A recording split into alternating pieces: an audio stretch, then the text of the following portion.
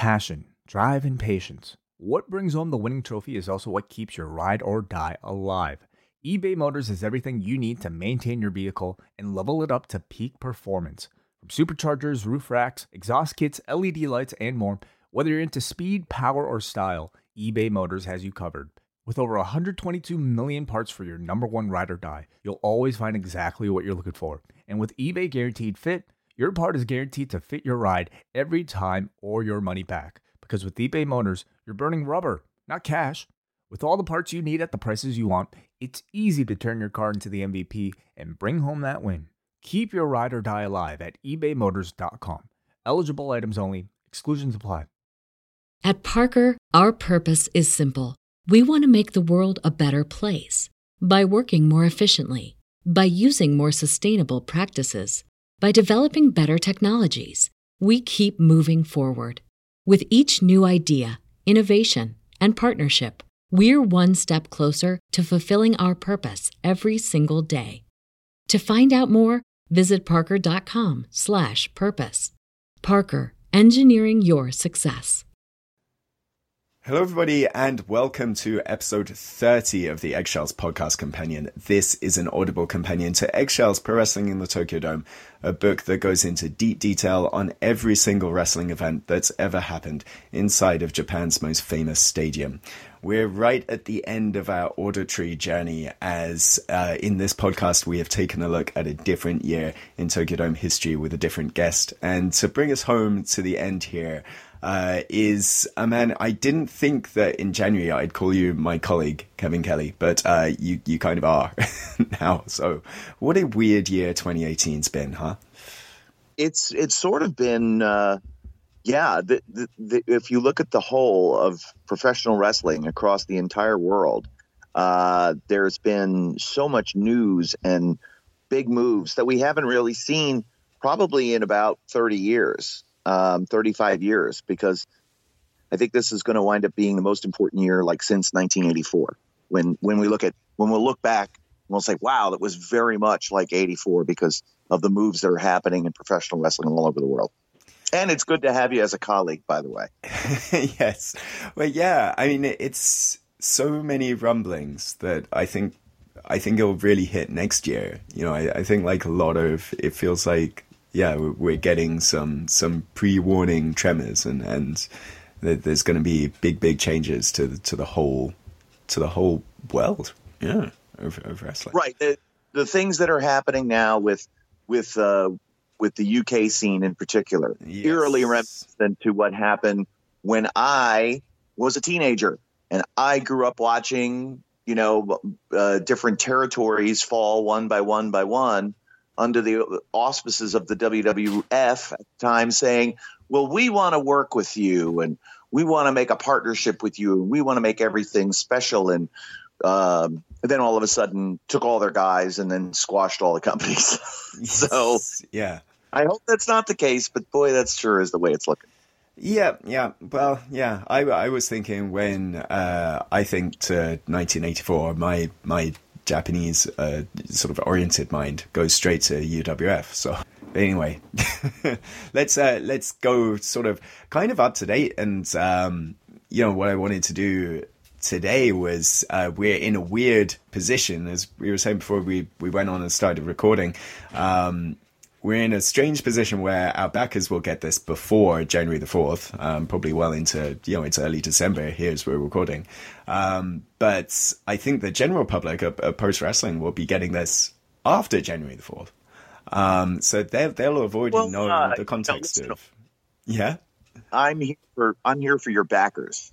Yes, exactly. They're the most important. They're the ones, not that we don't love the listeners of post-wrestling, but by cracking, we want to support these backers, because the audio companion for the Eggshells book, in many ways, better than the book itself, because the book is so massive. It's a huge book. I had to move things out of my backpack, put it into my checked bag, just so I could travel with the book. You've thrown off my whole rhythm, Chris. I just want you to know that. There you go. I was going to say, I thought you were going to say it was better than the book because I've asked you to be on it. I didn't want to bring that up, but it did pain me when I was not quoted, asked questions about, nor, the first book I could understand because I was brand new. In fact, the book came out before you wrote the book really before I started with New Japan. So I get that one. Mm-hmm. But I mean, come on. I mean, geez, I probably will make history for being the only announcer in pro wrestling history to have ever called a show with Yoshitatsu and Matt Stryker.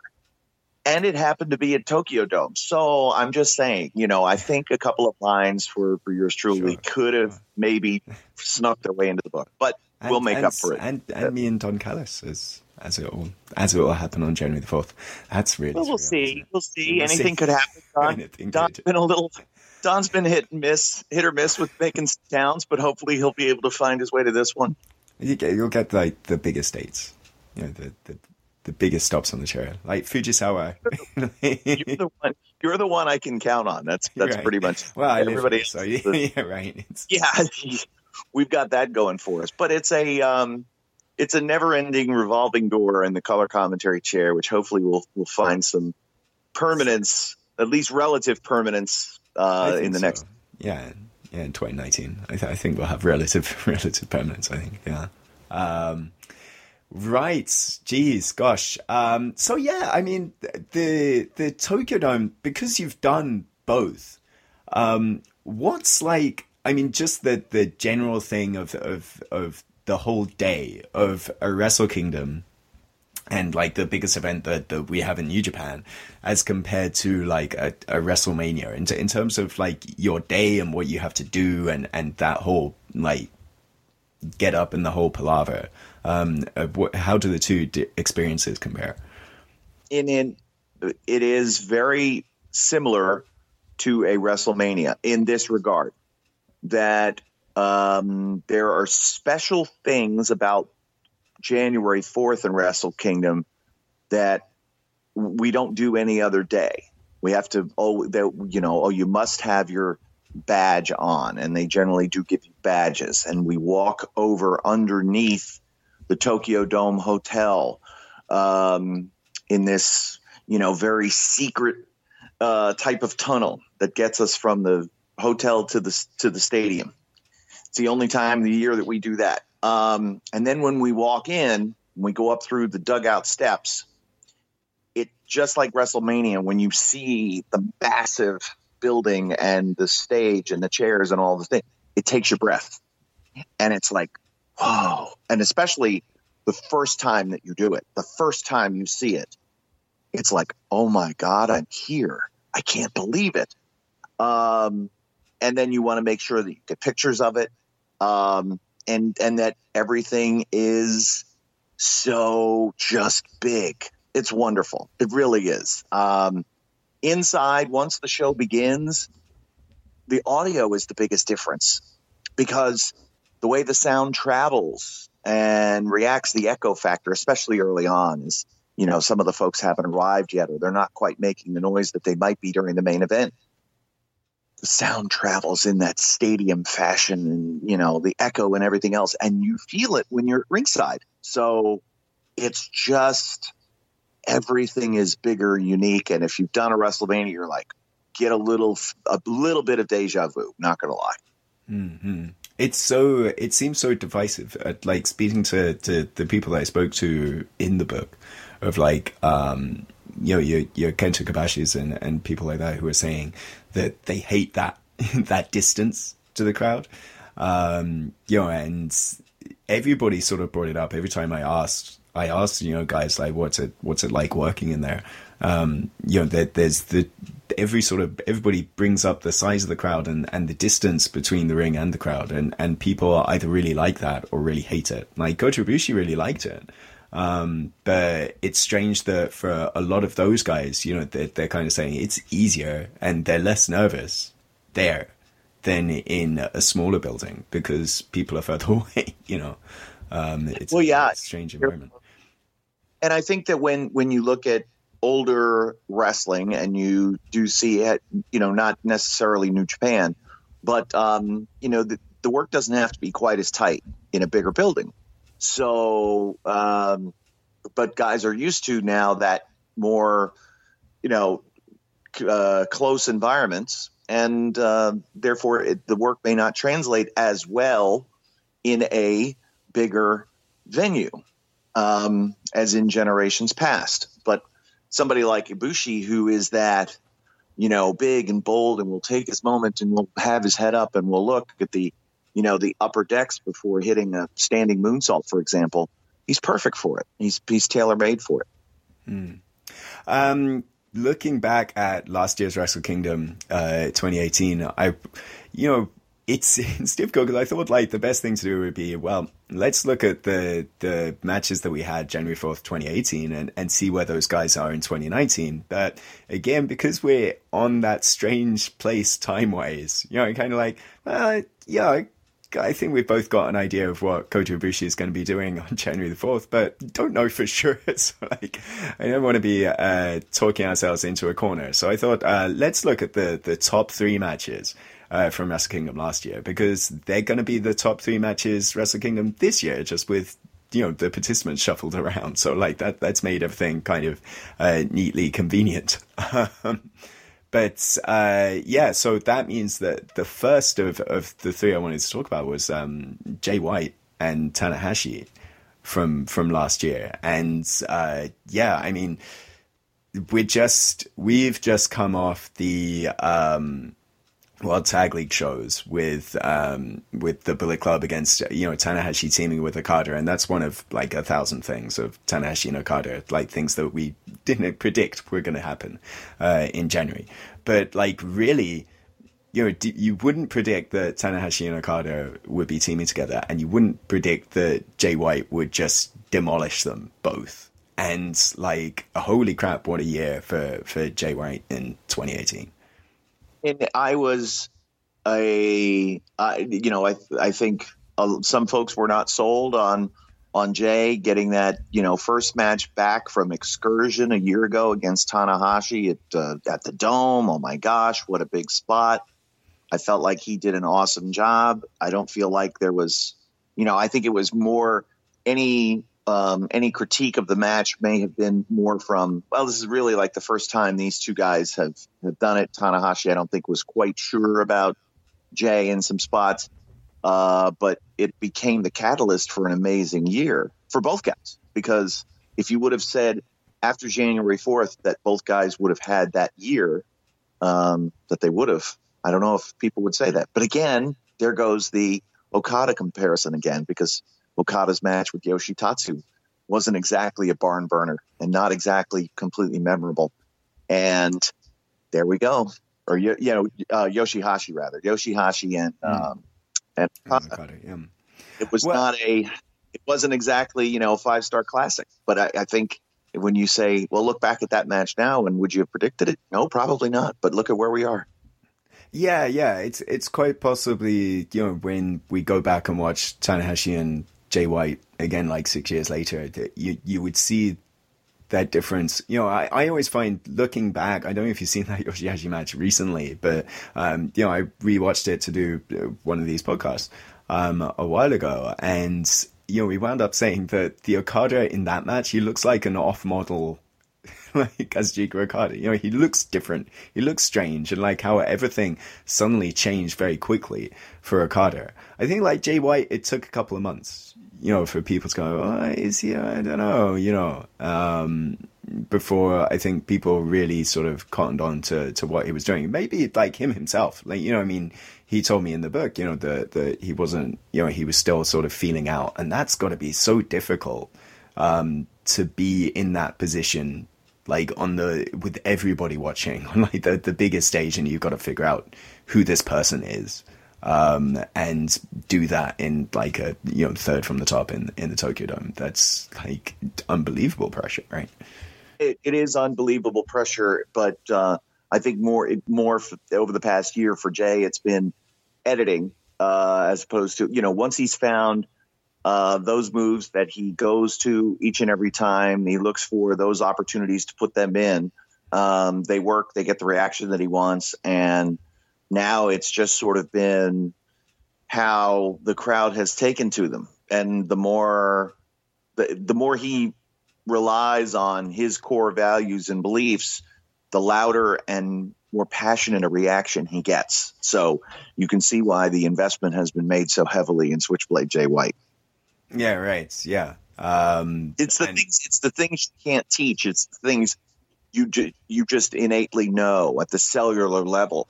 And that's Jay's connection to professional wrestling. That's Jay's connection to New Japan. He just knows it. He just feels it.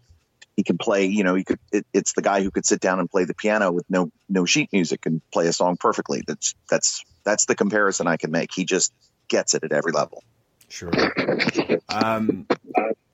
But I think that, the other side of that match, Tanahashi, away from the limelight for a couple of years, but really this year, he's without a doubt he's my MVP for 2018, because he's gone through like the arc he's had over the year.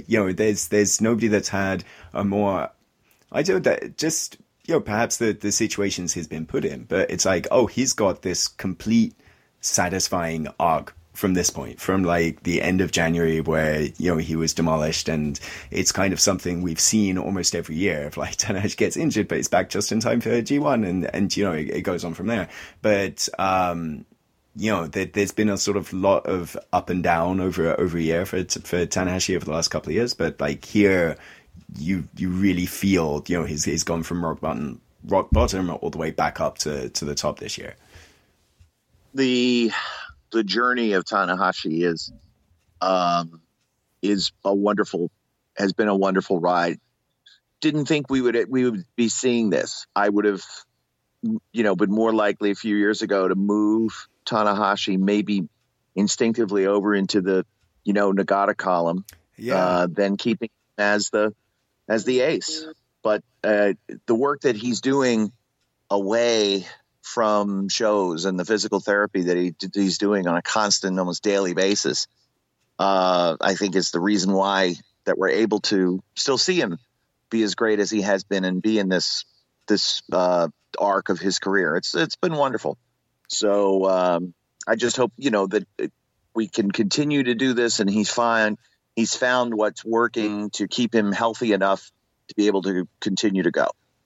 Right. I mean, because traditionally it has been, you look at it, that the New Japan's not particularly kind, especially over the last sort of 10, 15 years, not particularly kind on you once you get past 40. You really do see that marked difference, and it happened to Nagata, it happened to Tenzan, it happened to Kojima, but like, he's had a phenomenal year. But what do you think of Tanahashi specifically in terms of the main event in 2019 and in Wrestle Kingdom 13? And it was really kind of more than Kenny, although I think like Kenny has been very eager to harp on it. But it was more Tanahashi that brought up this ideological sort of standpoint and this wrestling philosophy standpoint of it, which is a really divisive, way of getting to this main event. Unique is a great way to look at it too, because it is not, that true babyface heel dynamic, good triumphing over evil. It's much more of an esoteric type of thing. We're really looking at this at the meta level of what wrestling is. But that's kind of what wrestling is now. I find Kenny's critique of Tanahashi's criticism of him almost ironic, because that while Tana's criticizing Kenny for his style, Omega gets hot because he's getting knocked. But that's what's selling this match. So for Kenny, who looks at wrestling outside the box, to me, this is the most outside the box way of building a main event for Tokyo Dome I could ever imagine. And it would say to me, wouldn't Omega truly love this?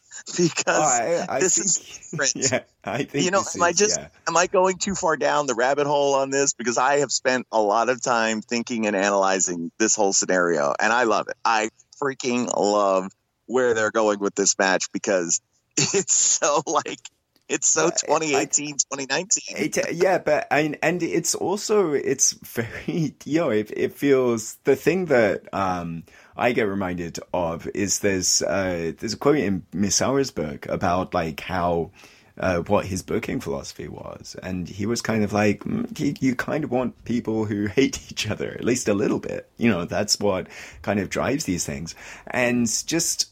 Yeah, I know Kenny doesn't like Tanahashi one bit, and vice versa, vice versa. Yeah. And it's, I think that's sort of created a good deal of it. But I think like, I don't know, that there's some parts that kind of miss with me on it. But I think like there's a lot to get into whatever level you look at it. And I think that's what both guys are really smart at, is kind of leaving breadcrumbs there for people that want to hop onto this comment or that comment. But you'll still be fine if you don't, if you don't follow this stuff, if you don't pore over Tokyo Sports every day at 4 p.m. or whatever. The bits that I love about it is, Tanahashi sort of getting around to this line about cruelty, and like that's what I really like, is Tanahashi talking about, okay, so pro wrestling's violent, it's a violent thing, but you shouldn't be cruel, and he's kind of saying, Kenny Omega and like the dangerous move cycle and hitting all these this ridiculously dangerous offense, in his view, this is cruelty, and it shouldn't be cruel. Nobody's going to watch these human cockfights and think that's a good thing. And I really like that sort of take on it, because especially like if you watch the main events where Tanahashi wins in the Tokyo Dome, he's a prick. He's the guy that's cutting away at Okada's legs and doing the dragon screws on the floor so he can't stand up, so he can do a high fly flow. I think that's the story in the main event. It's like you have to be a cruel prick to win in the Tokyo Dome. But Tanahashi is saying, you shouldn't be cruel. Like, I love that. Which then goes back to, storyline wise, which then goes back to Jay White talking about this being the cutthroat era, and that really is the philosophy with which you need to be successful now. And let's not be hypocrites, guys. This is not, and the whole argument of, well, it's not ballet. Ballet is brutal and terrible, and ballet dancers are great athletes. It's not chess. You know what I mean? It's it's a full contact sport. But I think that what is wrestling? Is wrestling the drama, or is wrestling the move? And that's it. Is wrestling Tanahashi seemingly morphing into this, I don't know what he was at Budokan, and firing back eventually on Kota Ibushi, where he just began to sort of transform before our eyes and he could not be touched from that moment on? Or is it Kenny putting Cody through a table to save Ibushi, a couple of months later? It again, different tastes, different styles. But, when you look at booking historically, you go in one direction for a little while and you don't do it too long. And then you go in another direction for a while and you don't do that too long. And you have to continue to change and more. And you have to stay ahead of your fans, which is the feel thing. And that's a real difficulty. That's the art. Sure. Yeah. And it's interesting. It's not entirely unique that you have like these different philosophies. And, I was watching for, a different thing, but I was writing about Suzuki-gun recently. And, it meant I went back and watched the Tanahashi and Suzuki feud from 2012. And that was, by the time they got to that King of Pro Wrestling match, which is, what everybody really falls in love with. That was exactly, it was pretty much this for one era removed. It was Suzuki being like the crotchety veteran, and he was hating on Tanahashi's philosophy. Suzuki saying, and he said it recently, that not enough people are in this for the money. You need to be in it for the money, and you're there for the love of it. And whereas here it's kind of like, well, I mean, we both love it, but for different reasons and different things, it's the sort of next step in that, in that sort of manner of storytelling. I don't think it's, you can take it as meta, but I think it's there's enough of that there if you want it. And there's enough to ignore that if you don't want it, I think it'll be a hell of a ride. Plus the legitimate factor that both guys truly do hate each other. That Kenny has rabbit ears, and overreacts, and Tanahashi enjoys pickling him and taking shots at him from afar. And you go back and if you watch the press conference where they announced the match, and it's one of the most tense things I've ever seen. It's so freaking awkward with the distance that was between them. The two men just sitting on opposite ends of this long table with the podium in the middle. And the distance between them, I thought, was, symbolic of the distance between them philosophically. And it just was, when is this thing going to explode? And it never does. To me, that's what the art of this is. And I felt like it played out brilliantly. If you're putting your fantasy booking hat on, Kevin, like, do you do, it might have already happened. I don't know. But do you do the inevitable Okada and Tanahashi versus Golden Lovers before the end of 2018, or do you save that? Because you can, I'm sitting there watching that. And you could fill Madison Square Garden with that all over again. that time. I would have no problem if that's the main event of the MSG show. Yeah. I don't. It's definitely not going to happen before the calendar year is over, but you never know. We might get some visualization of that. But yeah, there's definite directions to go the next year with these two, and the and the four. I don't think the Tanahashi Okada pairing was just a two off, if you will. It took too long to get there. I will tell you this, and I had said this when I went to the studio and I did the English commentary for the show on the 29th. I did it for the 29th and the 30th of November. So both of those events. And by the time the listeners, especially the Post Wrestling listeners, but your supporters for the book are enjoying this listen, they'll be able to go back and watch those events on New Japan World. I did tell the story, which I hadn't told before, about Ring of Honor at one point inquiring several years ago when I was still there, inquiring about Tanahashi and Okada potentially as a tag team for a Ring of Honor event, and being told in no uncertain terms by New Japan, no, that will never happen. That the idea of these two even teaming would never be something we would even bring up to each of them to see if they would be interested in doing. And yet here we are now. So it was like, are they mad at us for suggesting this? No, it's okay. They're just giving us kind of the lay of the land that no, they won't work. They won't be working together. Thank you. Move on. So, but now here we are. So if that real is there between Tanahashi and Okada, and the real is there between Tanahashi and Omega, so be it. Albeit, I think it's wonderful. Yeah. So, from there in a roundabout way, back to Kenny. IWGP champion Kenny Omega. Like, what's your take on his reign so far? He might still have it, he might not. By the time the general public listen to it.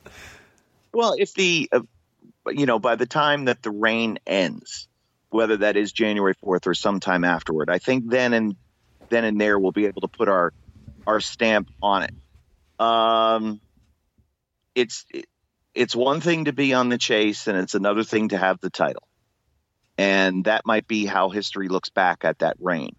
And the coming off of being the guy to beat the guy, Okada taking the title from, or rather Omega taking the title from Okada, who had this history-making run, et cetera, et cetera. Tough act to follow and different, and winning it in June and then going right into G1 and, not defending the title, but on a couple of occasions. And he would need to really get, a body of work for it to be a reign that people would be able to sink their teeth into and say, yes, he was an awesome champion, or, it left me a little flat. So once it's over, then we can look back on it. It's a footnote in history that Naito held the belt for a couple months, and you don't want that to be the only time that someone gets the title. You want them to have that lengthy run through the end of winter, spring time, so that you can get some defenses through Kingdom, New Beginning, and on and on and on, Don Taku, because you win the belt in June, then it goes on lockdown for 2 months. So sure, yeah, that's the timing's a big issue with that. But yeah, it's interesting that how Kenny Omega's been sort of treated, or how his sort of outward persona's been. Because it's very strange. Like I first met Kenny Omega like in 2012, I think, at a DDT show in Shinkiba, and in Shinkiba, they have this place, I don't know if you've been, called First Ring. It's like very, very small indie promotions use it, like about 200 seater or whatever. And so DDT would have like these beer garden weeks, and they still do, in fact, where you go to the show, it's 500 yen just to watch the wrestling. So very, very cheap. But you get in and they upsell you by having the wrestlers ply you with alcohol through the evening. So they go around selling you beer and stuff. And so yeah, I was at that show, and when the event finished or whatever, Kenny Omega's standing outside of First Ring, personally shaking everybody's hand, and saying thanks for coming out and this and that. And I remember Kenny saying, a couple of years ago after he won the G1, of having to put it out publicly saying, "Oh, sorry, I can't do everybody's podcast anymore because it's just ridiculously busy at this point." Because it used to be that you could just say, "Hey, Kenny, do you want to do my podcast? I've got like about 10 listeners." He'd be like, "Yeah, sure, whatever." And I think like there's still that part of Kenny Omega now. It's just that he's now dealing with everything on such a massive scale, and I can't imagine the ways his brain might be breaking at this point. And at the same time, he still loves going home to Winnipeg and doing those goofy bar shows, and doing silly stuff. So I think how he keeps himself rooted in who he truly is without being just completely swept away by his stardom is, I think everyone does that their own way, how they keep themselves grounded. And with Kenny, I'm sure it's a struggle, because you think about from where he was, and, wrestling in terms of art and love and expression, and now being on this global scale, and one of the, if not the top box office attraction in pro wrestling today, from everybody other than WWE. It's amazing. And even throw WWE in there, because I would say Kenny would sell tickets on par with just about any star that WWE has right now. And that's, breathtaking if you think about it. Yeah, for sure. Yeah, 100%. I mean, like he proved, I think they all did, and the Elite guys did, early in Chicago, whatever. And like, you might say they priced the tickets to sell for All In, but like the fact is they still sold out the building, which, Kenny sold. Yeah, and Kenny was then on that Northeast Wrestling show in November, and sold out the Mid-Hudson Civic Center. And there were other names too, but it was Kenny that was the draw, and it was the idea of the dream match. But Kenny really was the draw, because everybody else that's on those shows doesn't sell tickets to the volume that Omega did for this one. So, he's the man right now. And I think like he was, it's eerily sort of reminiscent of what rumblings are happening generally, but sort of worldwide, and especially with those guys at the moment. But a couple of years ago, last summer, I did a documentary with Damian Abraham and Vice, and we talked to Kota Ibushi for it. and we were kind of asking Kota at the time, where do you see wrestling being in a few years? And he was saying, well, he didn't see, he saw kind of a future where like the promotions, people were less loyal to the promotions and the brands, and that it would be a true sort of passing the means of production to the talent. In a way, in perhaps a similar way to how music labels kind of got phased out. And you kind of see, I thought at the time, that sort of rang true with Kenny's take on what changing the world really meant for him. And I think that's another like aspect of like this title match in Wrestle Kingdom 13 is like the idea of, to Kenny, perhaps the IWGP Championship is like a means to an end to that person, or to the cleaner Kenny Omega, and like to Tanahashi it's the end itself. And I think like that's another kind of interesting aspect to that match. Right, I completely agree with your statement, and that's another way to look at what this is. The title for Tanahashi is the end all be all. For Kenny, it is just, it's a phase, it's a chapter, it's part of the evolution and the growth. So another way to look at that match. But you're exactly right, and I think wrestlers always and sometimes naively believe that they are going to seize the means of production, and this will become a worker-centric world. It's yet to ever happen in pro wrestling. But yet wrestlers have pined for it for decades, centuries. So I hope it is more right, but the brand always wins because they have the money and they have the means. And all it means is, are we just bringing some new means and some new money in? There we go. So that's really all it is, because wrestlers financing, a promotion and getting it viable and on a level footing with any of the big, global brands is completely ridiculous. You must have outside money. And the dream and the fear at the same time is that the outside money becomes the overriding factor and force. If someone says, I'm a lifelong fan, oh, please don't come in. Please don't come into wrestling. You've got enough of those. But we'd be much better off with business owners who say, I see this as an investment that I can make money with, and I will allow them to go out and create. That's where you truly get the boys taking the means of production and running with it, because they're given the vehicle to do it. That's always the hope. But right now we have many, many, many, many, many buffoons in the wrestling industry who are all claiming to be knowledgeable, and most of them are nothing more than just lifelong fans who should be buying tickets and not having a say in wrestling. Well, somebody who's not a buffoon then, Chris Jericho. No buffoon. No buffoonery there. He definitely knows what he's doing. That's another interesting year, is the year of Chris Jericho. And, another thing like you wouldn't expect to happen, not that Chris Jericho, it was kind of, it was cool. It was definitely a surprise. It was like, oh, here's Chris Jericho. But not only that he would be coming in as the truest freelancer, that I think we've had, perhaps since, maybe since Kota Ibushi, in fact, but, a guy that can be on WWE TV 1 week and then be at Don Taku the next week.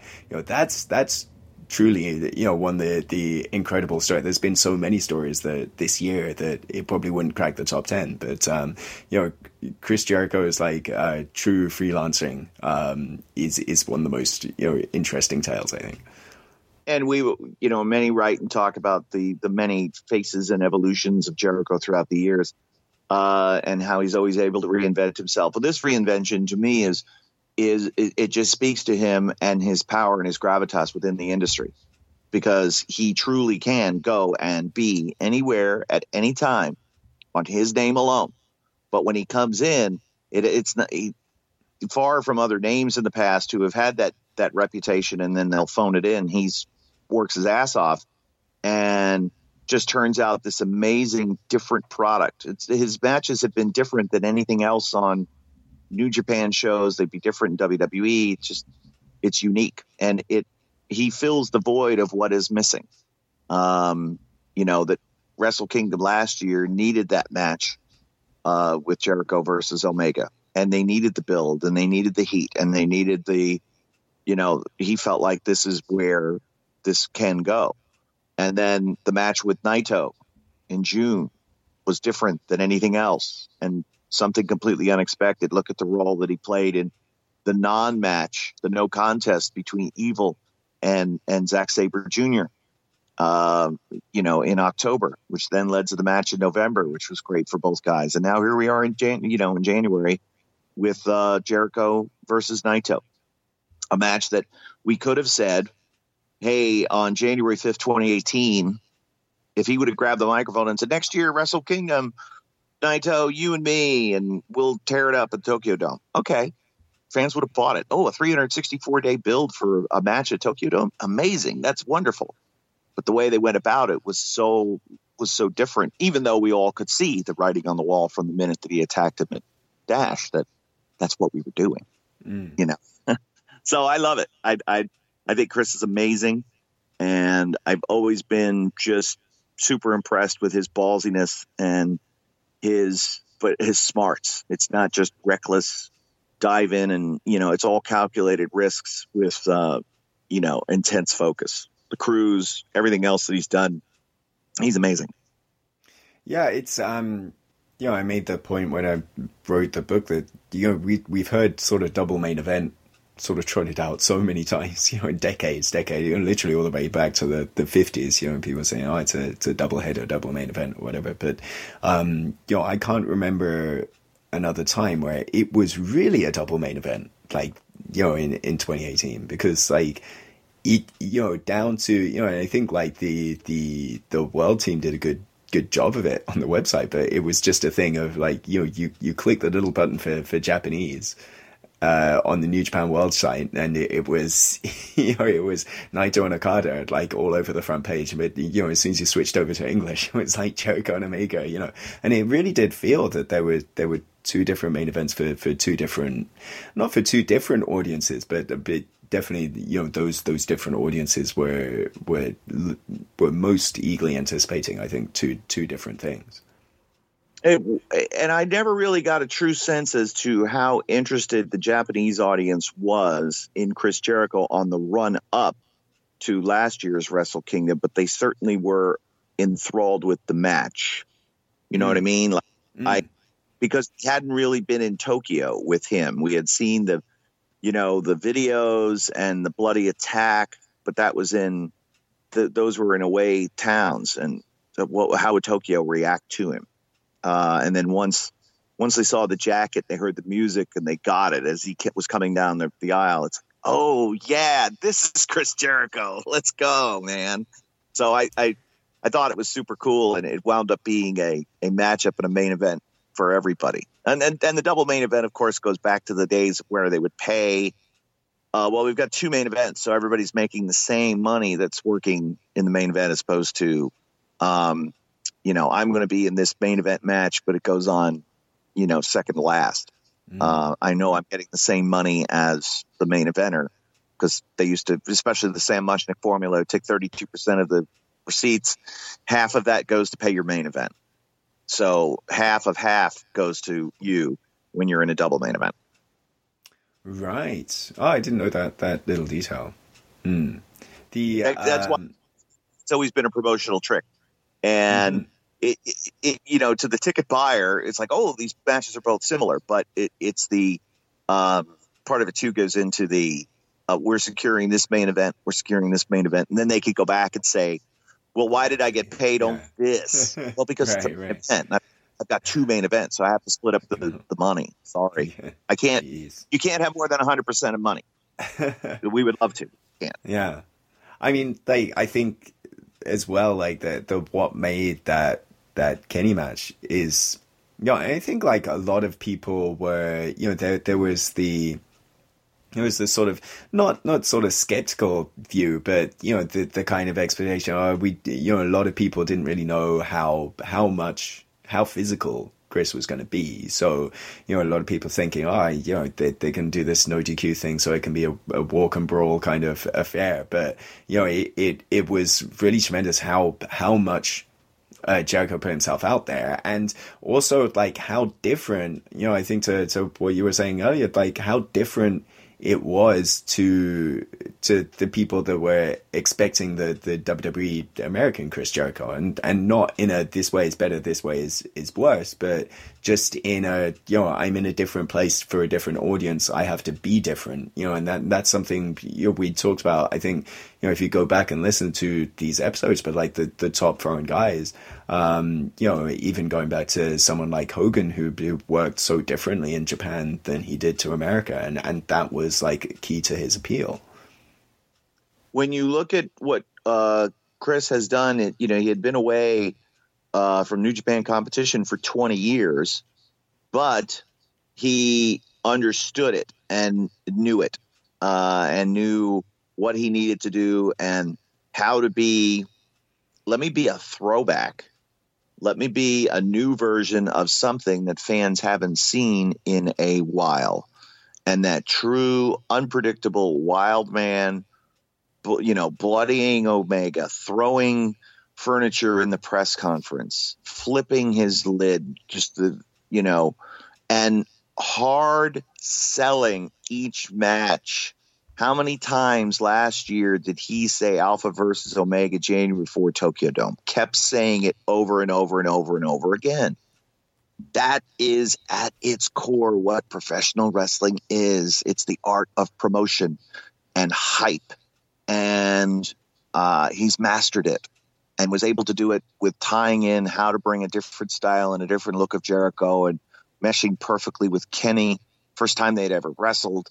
And, you know, two big physical guys who hit hard and bring it. And, you know, Jericho had the battles with Malenko and Benoit and Guerrero and all those guys through the years. And this was sort of kind of that next evolution of those matches where they just beat the snot out of each other. Never in the face, not in the face, but hit each other as hard as they could everywhere else, just to get that match, get themselves over. Another master sort of promoter, yes, is Tetsuya Naito. So like we're stringing along these segues quite nicely. But Tetsuya Naito, you know, I think like the main event, you look at like Naito and Okada, and in the context of 2018, and it's like how these figures have, you know, their 2018 has been like how these figures have fallen somewhat, and you know, the 2019 is going to be how do they get back up to where they used to be, in Okada and Naito. I mean, most prominently, you know, I think Okada, who, you know, it's almost like the start of everything going wrong for him was January 4th, because he goes out, you know, and everybody, the only thing, you know, snarky people on the internet can talk about is his trousers, you know, and the long pants there. Oh, right? Oh my God. They're still on this. Oh, I remember talking to Okada about the match last year, you know, before I said anything? And he says, no, long pants. Oh, really? Right. Like that was it. Yeah. That was pretty much it. Yeah. And that really became what people fixate on. But I think that, I think it's interesting to see as business has gone up in New Japan this year, they've done so with Naito and Okada basically on the back pedal from the top spot. So fascinating, right? When you think about it, well, we have to push our top stars as main eventers. And if anything, New Japan has gone in reverse and geared both guys down, and business has gone up. Fascinating. Gives you many places to go in 2019. Yeah, you know, but certainly it all started with the trousers, and then after that remix me. I'm so hoping, you know, on a personal standpoint, we get out, we get to like the third from the top. Presumably it will be the Tokyo Dome on January the 4th, and Okada's changed his either changed the music back or gone something different.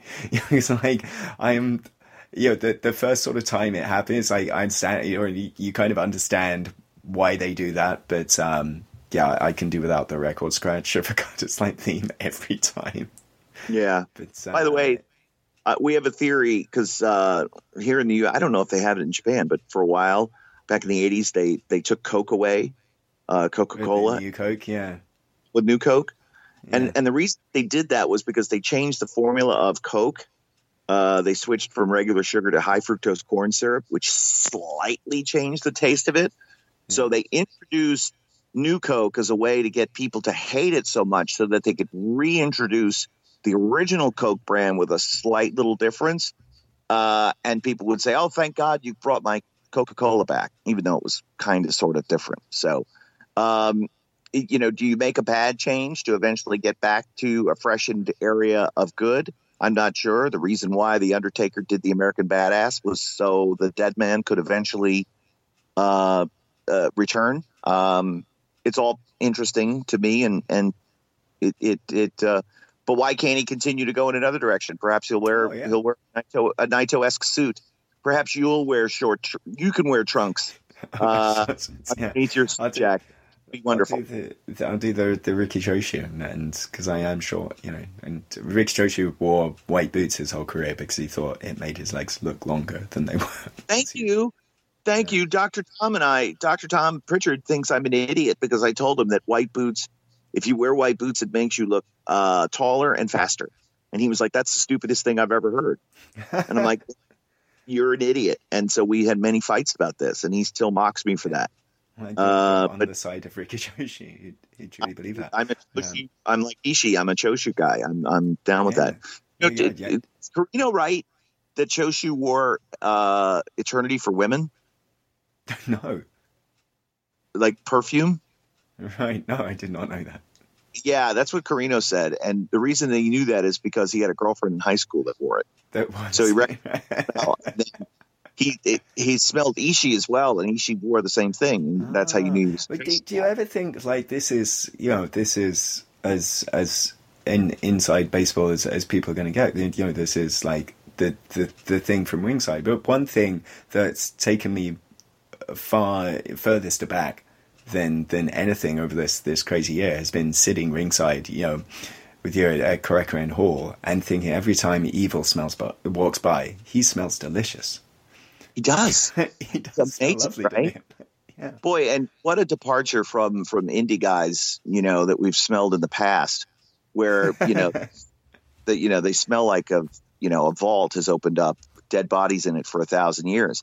And yeah, the New Japan, not only is it a bunch of hunky boys, very handsome, very lovely men, but they're all quite good smelling. And those that are, even the nasty, rotten, no good Nick Heels, Minoru Suzuki and his ilk, they're not offensive. They're not malodorous either. So it's a good thing. But yes, they all look good. They all smell good. And that's a great pleasure. So you have to follow. You can't come in stinking up the joint. You know what I mean? I can't. Yeah, right. That's true.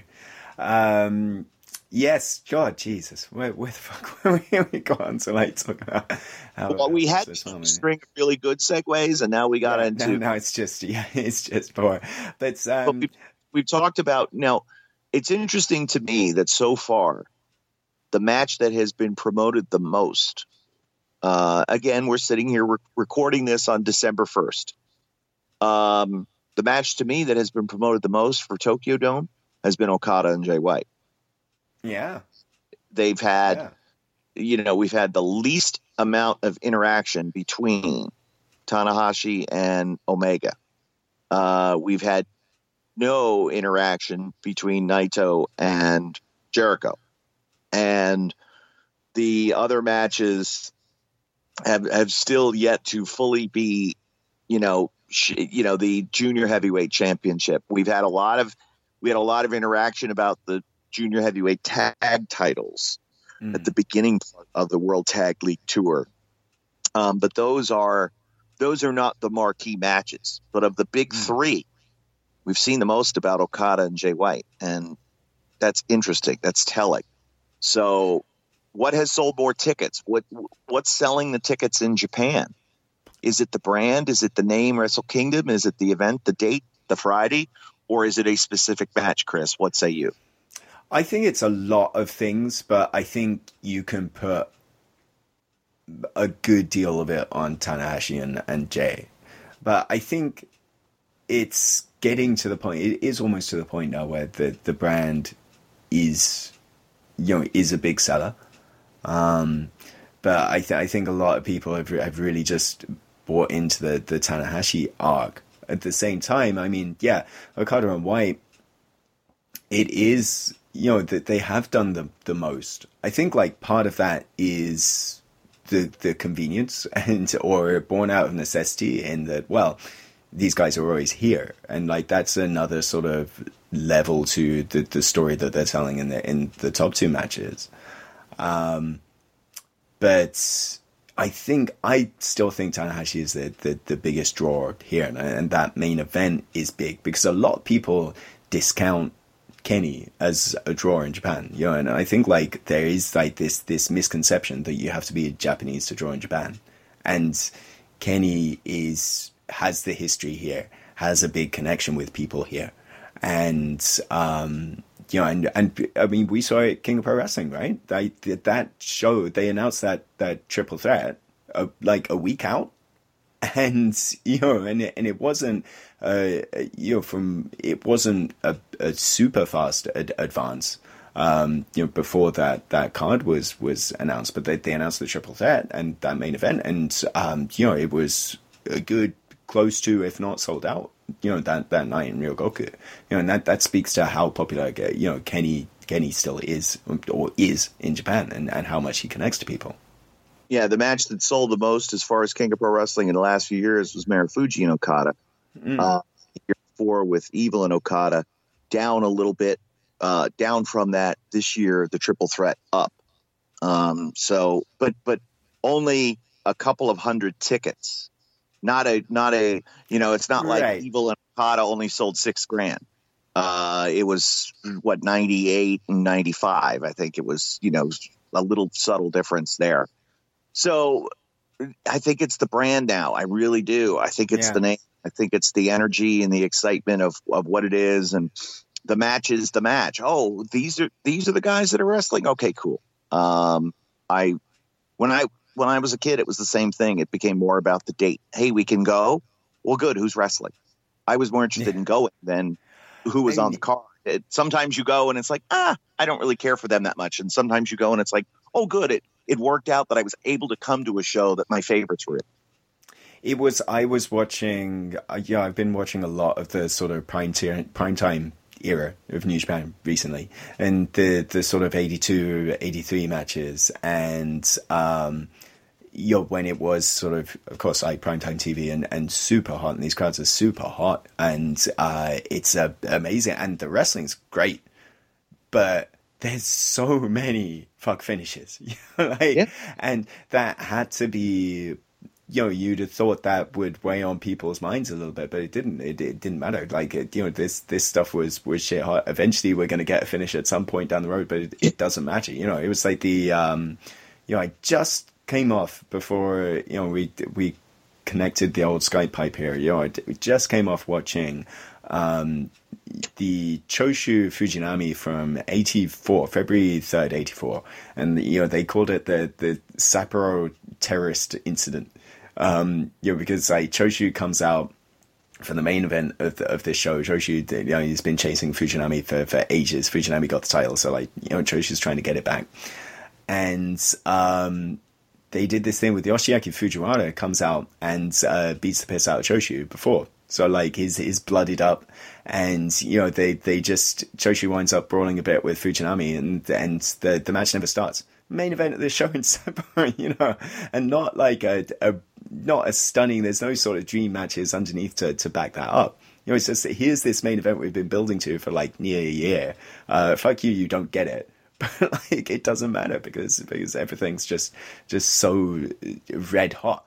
But I mean, they're red hot because those guys are red hot as well, right? If you didn't have the Riki Choshu being on the tear that he was, and Fujinami on the tear that he was, and Tiger Mask as well, and if you didn't have those guys, then the it's like a chicken and egg scenario. At some point, you need the guys to make the brand that hot in the first place.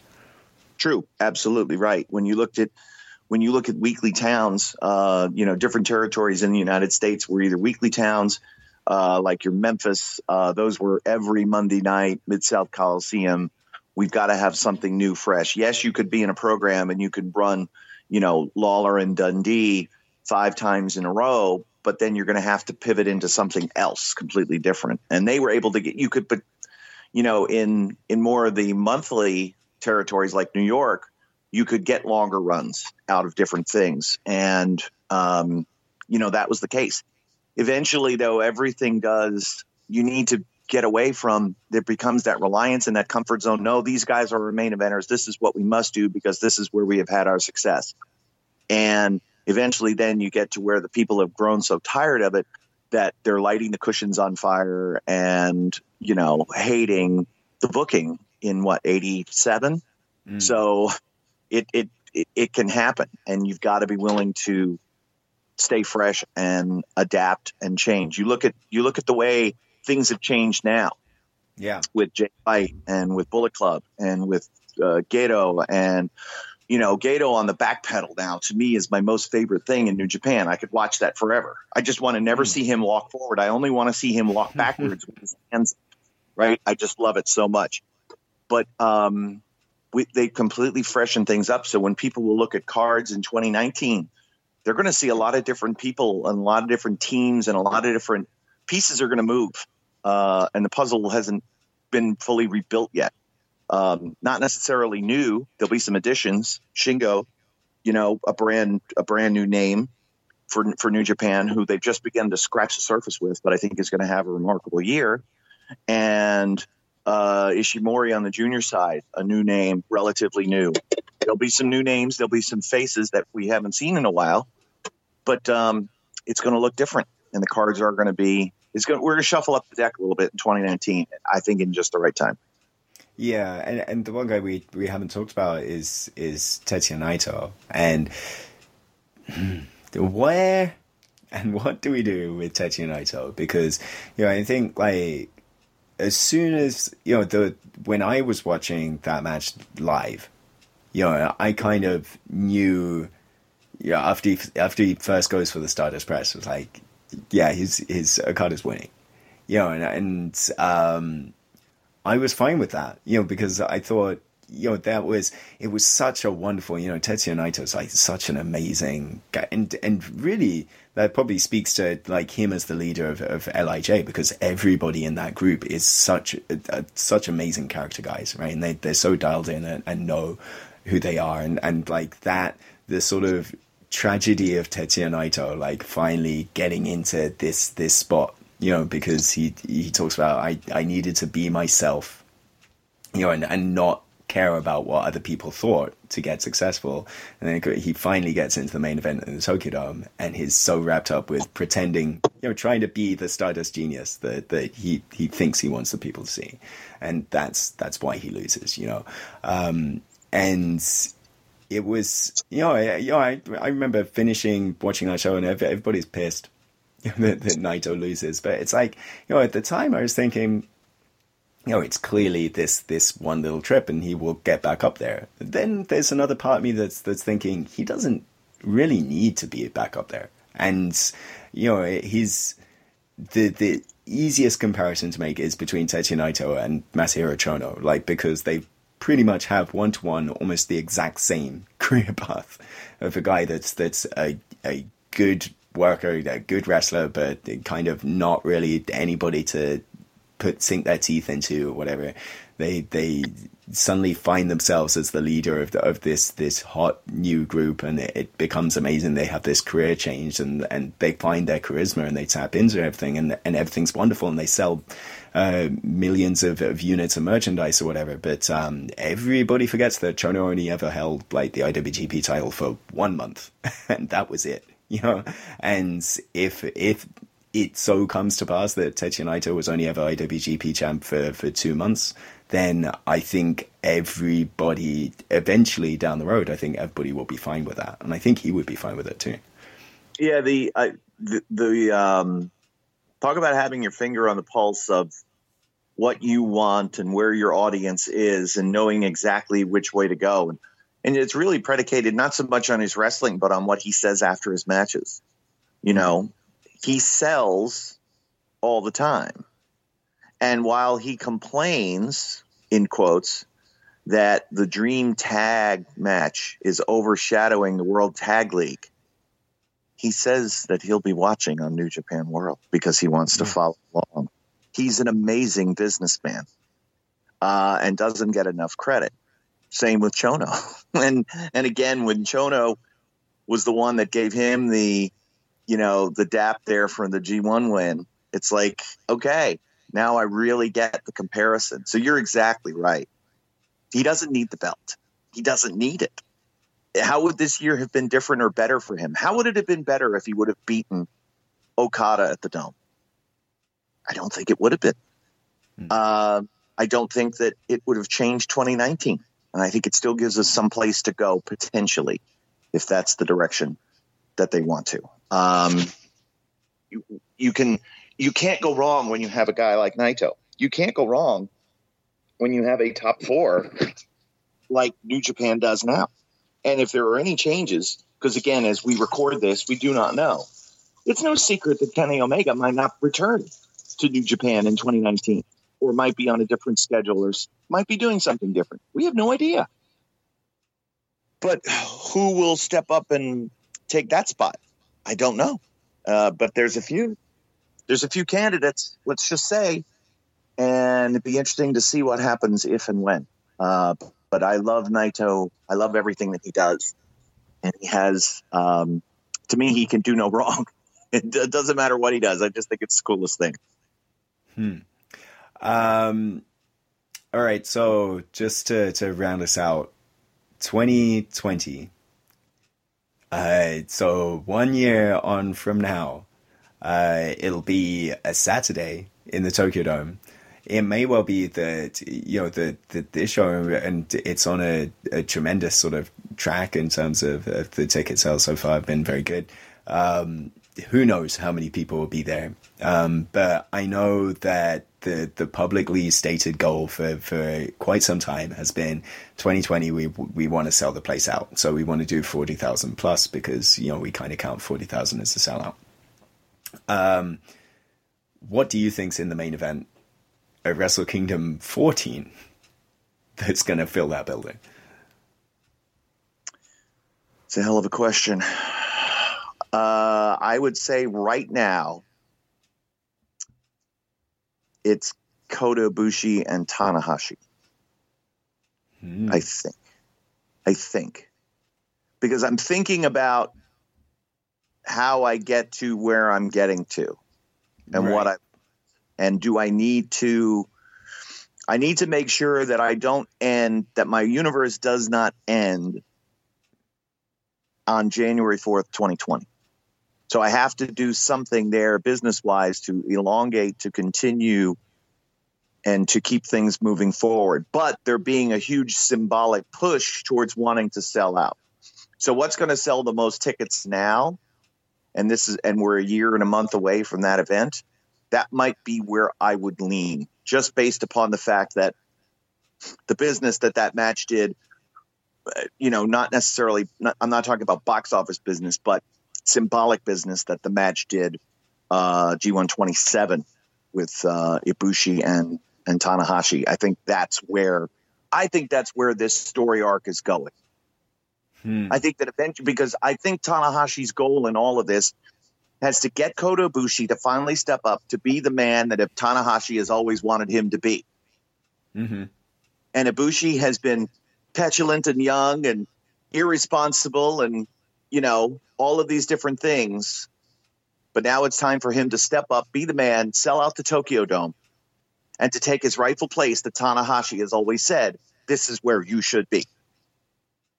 And this might be the passing of the torch, if you will. It's kind of where my heart, my gut lies right now. What do you think? That's good. I put you on the spot and then I didn't have an answer for myself. But, geez, I kind of think on the current track where we are now, I think Jay White's going to be up there. And yep. Could it be Jay Okada? Could it be Jay Naito? Could it be Jay Tanahashi? I don't know. They're probably one of those three situations. I don't know whether... See, part of me thinking, like, this is Tanahashi's last Tokyo Dome main event. I think. I just got that kind of inkling. But then there's this other thing of, it's such a momentous thing, and we want to have, like, there's this guy that's carried the wagon for so long, and like one more time in the main event. But I also think, like, 2020 is very momentous, but also, like, 2019 is very momentous, just in terms of, like, the historically and everything that's going on in the country. In 2020, the Olympic year, and so much is changing then. But also, 2019, we've got that end to this era, the Heisei era, and everybody in wrestling in Japan talks about Showa wrestling and Heisei wrestling, and it's kind of there is that symbolism of, like, Tanahashi being in the main event this year as the last ace of Heisei, and, like, whether he's still that guy in 2019 or whether we have Okada as the ace of whatever our next era is, or whether that's somebody else.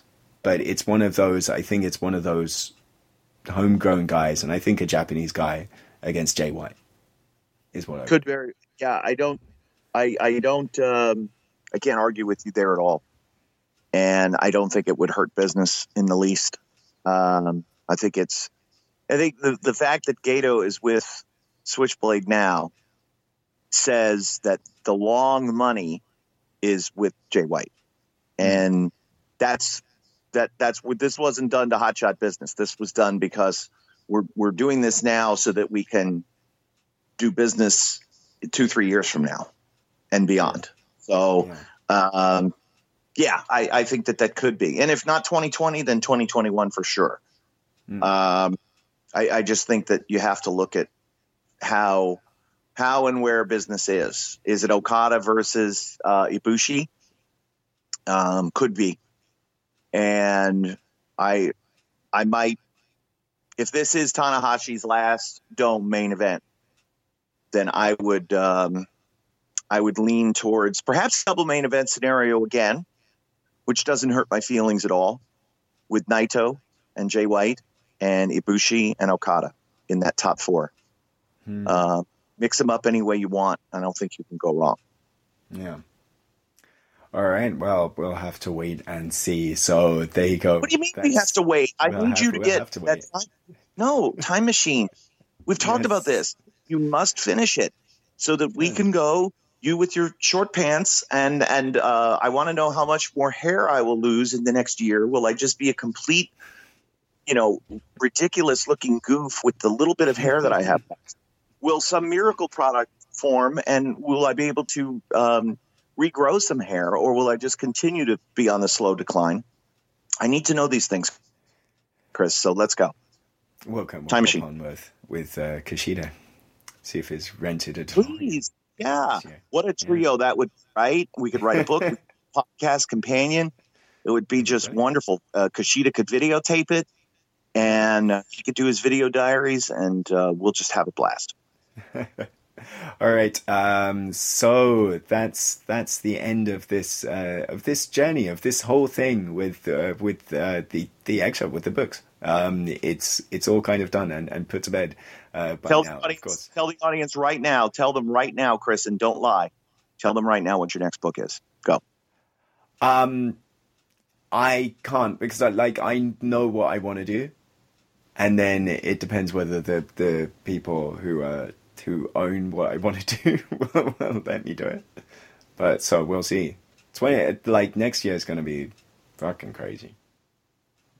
It's going to start because it's just, it is like ridiculous. Like this year's been flipping ridiculous. And then, it was like 2019, the first thing I'm going to be doing is like announcing it in fucking Tokyo Dome. Right. That's bizarre. But I mean, you must get that someday. Yoshitatsu announced the Tokyo Dome as well. Sure. So do you want to just be a footnote, or do you want to be, I think there could be a return engagement for you going forward. So, but I think it's great. Yeah. And look at where we are. Fuji and New Japan World has talked about wanting to sort of bridge the gap and to sort of have that one commentary team. And, the idea that I've talked about and would love to see at some point is you, me, and Milano do a show together. Can you imagine? That'd be great. Right? That'd be wonderful. Speaks Japanese. Yeah. He analyzes in Japanese. I call the play-by-play in English. And I don't need you to interpret back and forth. I think what you do is you sort of speak to both of us. Yeah. Because you know how I call the play-by-play and then I direct the questions to you and to Don, for example. I think that would be the role that you're in. I think, and Milano understands enough English to where he and I could conversate a little bit. I understand enough Japanese to where, especially Milano, to understand where Milano is. I think fans would love it. I wouldn't do it every show. I would do it as a special event. I would do it for a Corkin. Yeah, right. And I think people would love it. And I think that eventually is where we're going to get to. Because if you think about it, where's technology going to get to? You'll be able to speak and I'll be able to instantly hear you in Japanese or German or any English or any language that I want. That's where translation is going to get to through, artificial intelligence and the like. So I can't wait to see what's going to happen and I'm not one of these get off my lawn guys the other way. I love technology. I love new stuff. And I love all these new exciting things that are happening. So having you be a part of this and being able to translate and do commentary at the same time, there isn't anybody else like you in the whole wide world, young man. Very proud of you. Well, thank you. I'm very happy to hear that. But we got to be careful we don't get replaced by cyborgs doing the announcing. Well, eventually. That's the nenext step. It's just like cyborg wrestling. Because, you don't want people getting injured, all this stuff. What's you don't have to pay them. Get robots in there. They can beat the shit out of each other for real. Why the hell would I pay wrestlers? Yeah. They're just gonna do a bunch of spots and no emotion and no selling. Why not just have robots do it? Exactly. Don't think I haven't heard that before. Oh God. It's true. It's absolutely true. Because why would I pay? Why would I pay for this? Sure. I don't have to pay I don't have to pay cyborgs. I don't have to pay robots. And this is all the people want to see are these dopey moves anyway. That's why the emotion and the drama needs to be front and center. Because robots could never do that. The computerized man of the 90s. Who was that? Terry Taylor Foundation, isn't it? There you go. Yeah. Terrence Taylor? Yeah. Amazing. I love it. Great. Right, let's plug our stuff on the way out. Eggshells, Pro Wrestling in the Tokyo Dome. You can get it on Amazon. You can get it by now. God, I hope so. On Audible as well. New Japan World. I guess if you're listening to this as a backer, God, World Tag League is probably still on. So check your local listings for that. And then Wrestle Kingdom will be January the 4th. I think if you're getting this in the general public post wrestling schedule, then I think we're heading towards Fantastica Mania. So that's always fun. It is. And we've got Access and New Japan World. Oh God, Access. Shit, that was another thing. It's like, oh God, I'm going to be heard on Access as well. Well, yeah, we're gonna have to work on that because they're turning the show around in the same day. Yeah. So it's going to be interesting to see what they do, and entering a new era of the partnership between Access and New Japan with a quicker turnaround and more relevancy in terms of and more immediacy of deliverance of show. So New Japan World is a great companion piece to everything else because I think it's not just going to be one source anymore. Yes, God, yeah, yeah, and yeah, go out as well, and go back and listen through the archives, because I know that I know, Kevin, you're going to be hard at work in the studio. Like, next time you're over here, and I know that there's discussions about, okay, we want, like, everything is going to have some English explanation, at some point. It might take a little while to get there, but like.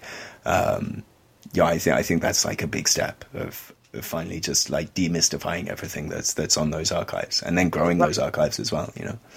And then partnerships like with Goldwolf Productions in California, who produced a lot of the content that fans are seeing on the YouTube page as well. And the subscription to New Japan YouTube page is a must.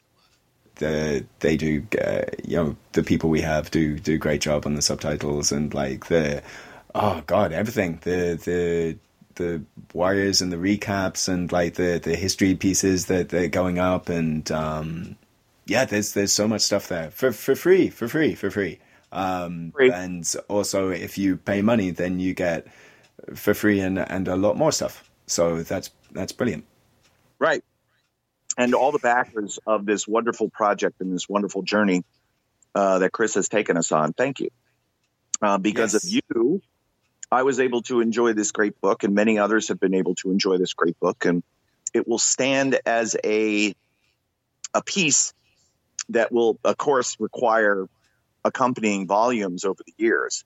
But to be able to have this retrospective look back in history and say, these are the events that happened, and this is the stories that tied these events together. So thanks to the backers who, were able to help bring this to life. Absolutely. Yes. You said it better than I ever would, which is why you're the man in charge. You steer the ship. And then, I said I thought of her name, even though I'm not going to say it. I thought of her name. So I'm good now. Okay, cool. And then Don Callis insults me. And then we keep going. It's great. Yeah. Don insults me. It was so great. Much fun. Wrestle Kingdom is going to be a blast. Yes. And if we all don't get fired, then we'll be moving onward and upward through 2019. Super. So yes, thanks. Of course, thanks to Pro Wrestling and John and Wai, and listen to all that stuff going forward. And you never know, I might drop by, Kevin might drop by, who knows, at some point on one of their shows. And thanks for listening. Bye.